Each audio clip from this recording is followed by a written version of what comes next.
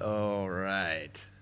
Thank you, guys. Thank you, band. Thank you for that lesson in red plaid. Did anybody else catch that today?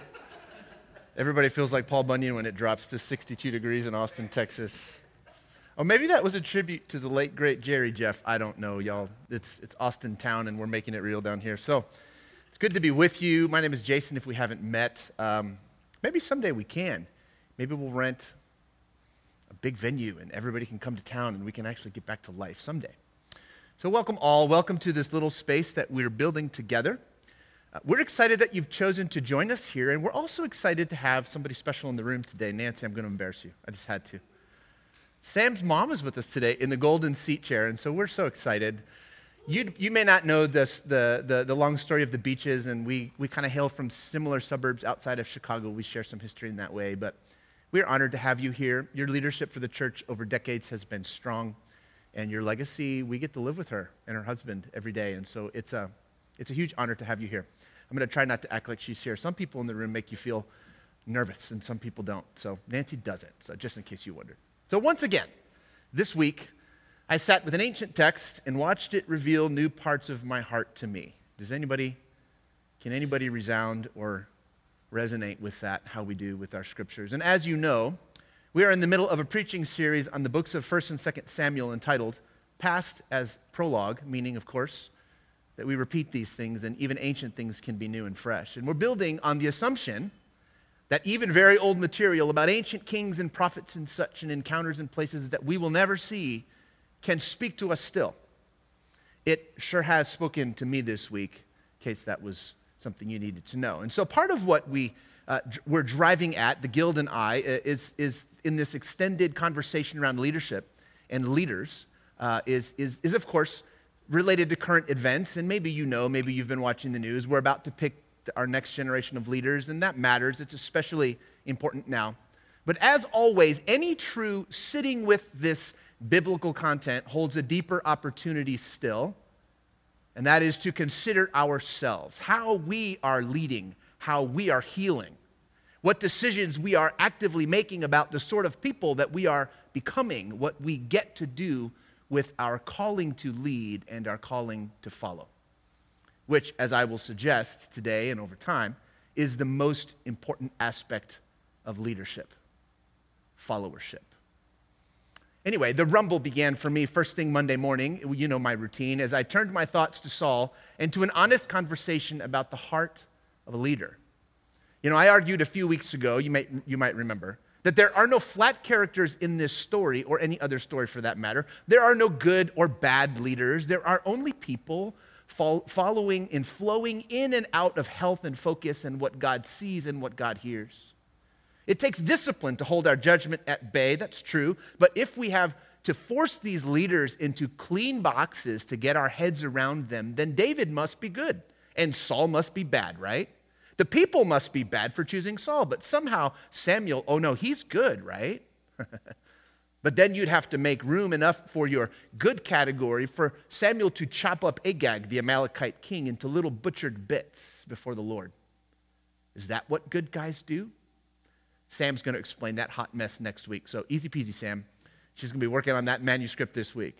But good and bad are unhelpful categories, is what I'm suggesting when considering ancient characters or contemporary characters or loved ones or leaders we've served under or even ourselves.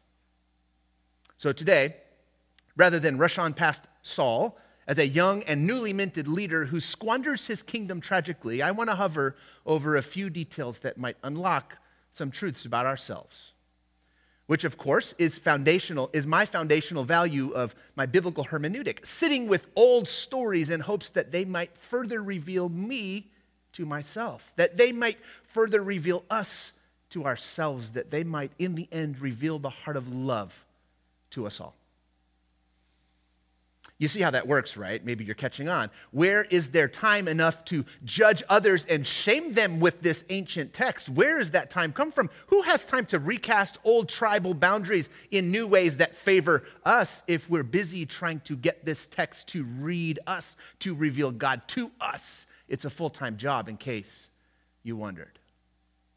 You can only weaponize this material in your free time, and if you sit with it properly, it never stops working on you. There is no free time to wound others with these stories. Remember the whole plank in your eye bit?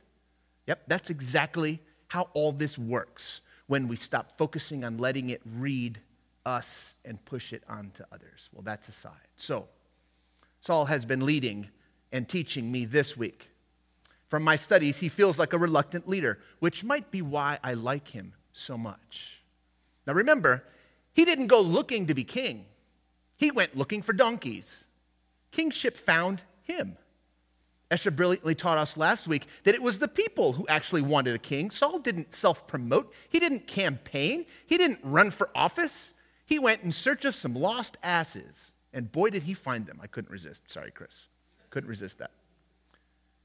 We don't have time to read the entire story, and so let me summarize some of the details for us because we've got some great characters coming between now and Advent, great things to talk about. But let me just summarize a little bit of the story of Saul here. He was good looking. The text says that he was taller than all the rest, which I guess that sucks if you're Tom Cruise. Tall apparently equaled handsome to the text. Saul had a major setback, though. He was from the humblest house among the smallest and least significant tribes of Israel, the tribe of Benjamin, to be sure. No natural leadership material was being born there, just a guy in search of some lost donkeys. When he and his servant are unable to locate the lost animals of Saul's father, they turn into a village where the seer lived, capital S, right? That would have been an ancient form of prophet. They were seeking a sign. The servant knew the reputation of Samuel, the judge and spokesperson of God. Now again, all they wanted was assurances that their donkeys that could be found. They weren't looking for anyone to be anointed king. And there was a big feast going on that day, as it turns out. And the servant, as they come through the village, they bump into Samuel. But God had already spoken to Samuel, telling him that he would tomorrow meet the one to anoint king that the people were asking for, the one that God himself had chosen, despite his marginal upbringing and his obscure pedigree, despite his own reluctance, as it would turn out. And so here we see what Jessica taught us several weeks ago, that God is always lifting the constrained and the blamed, moving them towards greater mobility and praise. Of course, God chose from among the least likely to lead his people. So Samuel invites young Saul and his servant to sit at a place of honor at a banquet table. This, of course, being one of the central metaphors of the whole of Scripture. Oh, church, even in ancient times, God wanted to commune and feast with the least likely of characters. Anyway, Samuel persists and Saul is shocked, and so they sit and they feed Saul a special piece of thigh meat set aside. That's odd. I guess that's like a brisket, maybe. They made a bed for him on the roof as the night fell, because I guess that meant something to important ancient minds that he would sleep on the roof. That feels odd to me. But in the morning, Samuel wakes Saul up, calls him down from the roof, and they began to leave town. Before he gives him the word of the Lord, he anoints him by pouring oil over his head, which of course was the universal sign of God's selection. And then he gives him a series of precise instructions, the fulfillment of which were to serve as proof to Saul that God meant business. Wells and trees and a dude with 3 little lambs, the whole shooting match. Samuel tells Saul that he would even get caught up in a prophetic frenzy, which sounded like a traveling punk band from the 80s. I'm not sure what to make of that. And then these words that ring so true to me in 1 Samuel 10. Now when these signs meet you, do whatever you see fit to do, for God is with you. Verse 8. And you shall go down to Gilgal ahead of me. Then I will come down to you and to present a burnt offering and other sacrifices of well-being. 7 days you shall wait until I come to you and show you what you shall do. As he turned away to leave Samuel, listen to this. God gave him another heart. And all these signs were fulfilled that day. These are the words that moved me this week. Started on Monday and didn't stop until today. I wonder if you can guess why.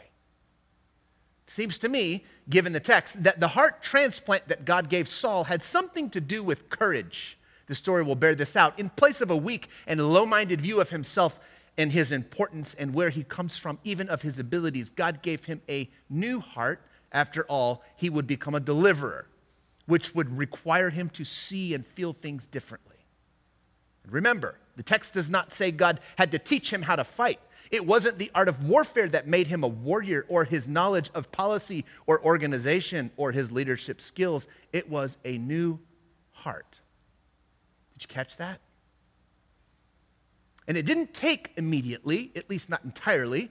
How do I know? Well, Saul's uncle grills him when they return from finding the donkeys, and Saul admits they didn't find them. Not exactly, but they visited Samuel, which prompts his uncle to ask, and what did he say? To which the not yet courageous anointed young king only admits, he told us the donkeys would be found.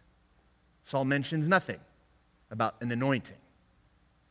But there's another textual detail that I love so much. One version of Saul's anointing as king says that Samuel the seer calls him down from the roof, pours oil on his head before he left the village after their initial encounter. It feels almost like a private affair for whatever reason, but there's another part of the story also preserved in our text, which says that Samuel was chosen by lot when all of Israel was summoned by the prophet to the town of Mizpah. Perhaps this was a way to ratify the private selection God made by picking Saul. I don't really know, but what I do know is at the coronation, Samuel makes it very clear that their demand for a king was a rejection of the way God actually chose to lead them. Nevertheless, they insisted, and God yielded. God listened, and God made his selection by lot. And right at the moment when Saul was about to step on center stage and take his place of honor before his people, he disappears. He vanishes. He's nowhere to be found. A reluctant leader. How awkward. But then God reveals Saul's location to Samuel. He's hiding among the luggage. Of course he is. God had given him a new heart, but that new heart was still fighting against Saul's reluctance to lead. You see, leadership is a heavy load. You see, friends, it's heart work, as it turns out. It's not about being taller, more gifted than the rest. It's not about coming from the right family or pedigree. Leadership is a new way of seeing, of hearing, even of waiting, as the story will flesh out with courage. That's what leadership is about. Leadership actually is about disciplined and thoughtful followership. It's about restraint and power shared. It's about trust that things done in silence, in private, away from the crowd, actually matter to a God who sees. Now, this isn't the only way to read the ancient story. I'm accentuating the parts of Saul's story because they speak to me. See, the narrator has other plans, of course. He clearly wants to demonstrate the flaws of Saul's leadership, so he drops clues all throughout the passage to alert us to how tragic this kingdom of Saul would eventually turn out to be. If you have a careful eye, for example, you might have noticed the contextual references to Saul being the son of a man named Kish, who hailed from a city of Gibeah. This, of course, connects the house of Saul to the murder of the Levite's concubine in Judges 19 and 20. Maybe you remember that. You can read that later. That chapter in ancient Israelite history results, of course, in a civil war, a war that Saul's ancestors would have almost certainly been involved in. The narrator dog whistles Saul's flaws to the reader from the very beginning. But also significant to me is the selection of Saul as leader by casting lots. This harkens back to the sin of Achan. Maybe you remember from the book of Joshua. We won't go into all of this other than to say that Achan was chosen by lots as the guilty